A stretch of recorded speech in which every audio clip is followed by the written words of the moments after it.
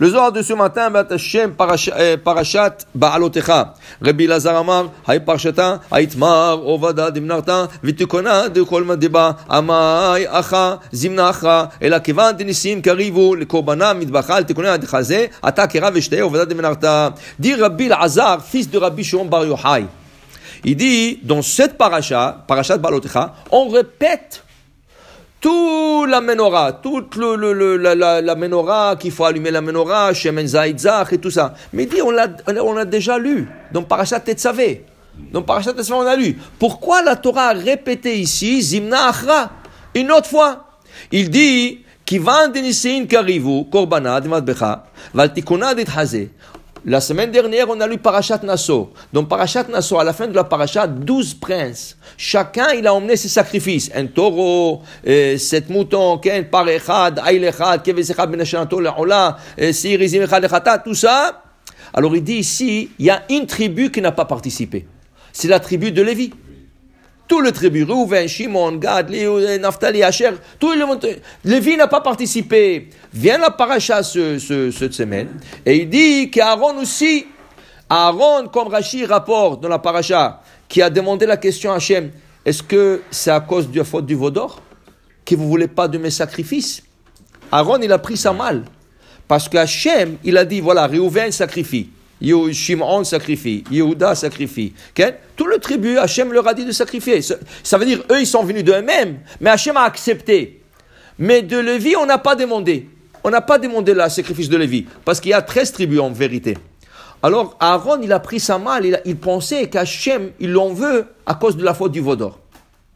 Alors, il ne voulait pas. Alors, Akadosh dit, non, ton sacrifice, va être plus grand que le leur. Lequel? Menorah. La menorah, non, c'est la menorah. La menorah, c'est le sacrifice, dit le Rabbi Shimon bar Yochai. Oui, la Kétorot, c'est aussi un sacrifice, mais ce n'est pas le sacrifice qui va parallèle avec le 12 sacrifices. Le 12 sacrifices qui ont été faits le Shabbat dernier dans Parashat Nasso, le parallèle dans Lévi, c'est la menorah, dit Rabbi Lazar. Eux, ils ont sacrifié de moutons, de taureaux et tout ça. Lui, il a emmené Aaron Korbana, de Matbecha. Eux, ils ont emmené sur l'autel. Et la Torah, et elle a donné un tikkun à l'aider Aaron. Pourquoi la menorah? Qu'est-ce qu'il y a dans la menorah? Et on dit que le Ramban, il dit qu'Aaron, quand il a écouté que son sacrifice a été menorah, Hazak ou Baouk, ça c'est un bon sacrifice. Comment c'est un bon sacrifice? Eux, ils ont emmené de taureaux. Ils ont emmené des moutons, Pourquoi un menorah? Mais depuis quand l'allumage des bougies, c'est un sacrifice, okay? Alors je pensais une fois que la menorah, si on regarde l'instauration d'allumage des bougies de Shabbat, c'est pourquoi? Pourquoi ils ont instauré d'allumer les bougies de Shabbat? La Gemara dit à cause du shalom. Qu'est-ce que c'est à cause du shalom? À l'époque, il n'y avait pas de lumière. Alors quand tu étais assis à table, et il faisait noir, il n'y avait pas de lumière, il n'y avait pas d'électricité. Et tu es assis à Shabbat, à table, imagine-toi qu'il y a la salade de cuite, elle est au fond de la table. Et toi, tu te lèves pour la prendre, mais il y a l'autre personne qui est au fond de la table, qui s'est levée prendre la salade aubergine.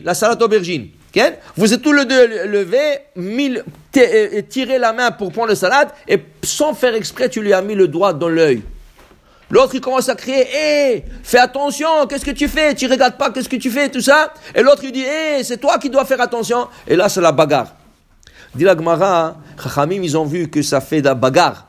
Manger de l'obscurité, ils ont instauré d'allumer les bougies de Shabbat à côté de la table. Pour éclairer le repas de Shabbat. Qu'est-ce que cet Akana était venu faire? Shalom. Et c'est pour ça qu'on dit Shabbat, Shalom. Shabbat, Shalom. Okay? Maintenant, quelle est la qualité de Aaron? On nous dit dans Maxime des Pères. Le'olam metalmidav shel Aaron. Oev Shalom, verodev Shalom. Oev et aberiot karvan la Torah. La qualité d'Aaron, c'est Shalom. Quand il a vu le conte de l'arbre, et lui qui va allumer le bougie, et le bougie qui met le Shalom dans le monde, il était content de son sacrifice. Qu'est-ce que ça va lui donner un taureau de plus, un mouton de plus, une chèvre de plus? Lui, il voulait quelque chose de spécial. À quoi je lui dis, voilà, tu veux quelque chose de spécial? Je vais te donner quelque chose qui se réfère à ta qualité. Ta qualité, c'est le shalom. tu vas allumer les bougies le bougie du candélabre. Alors il dit ici, après tout que le sacrifice des autres Nissim, vient le sacrifice d'Aaron, Naharin Kula, pour éclairer le tout. Pour éclairer tout le Beth Amikdash. Il dit ici, Tahazé, viens voir, dit Rabbi Lazar, Matbechat, Resar, Nisin, Avu, le Chanukah, le Chanukah, ou l'Atkana, va ou kmoat, Resar, Inun, Sheftin. Mais attention, c'est plus que ça. Qu'est-ce que leur sacrifice est venu pour quoi faire? Leur sacrifice. Il est venu pour inaugurer le Misbeach.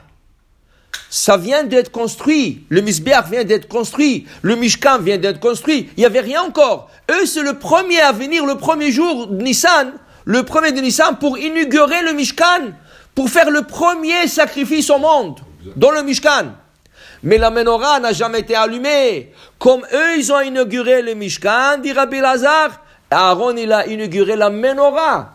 Ça va être la première fois que la menorah est allumée. Alors lui, il a eu le srout d'allumer la première menorah au monde et la faire Chanoukat HaMenorah, inaugurer la menorah. Alors tout ça, c'était la récompense pour Aaron parce qu'il était Oev Shalom, Rodef Shalom, Oev et Aberiot. Il a emmené la paix. Hachem lui a donné aussi quelque chose que Amen ve Amen.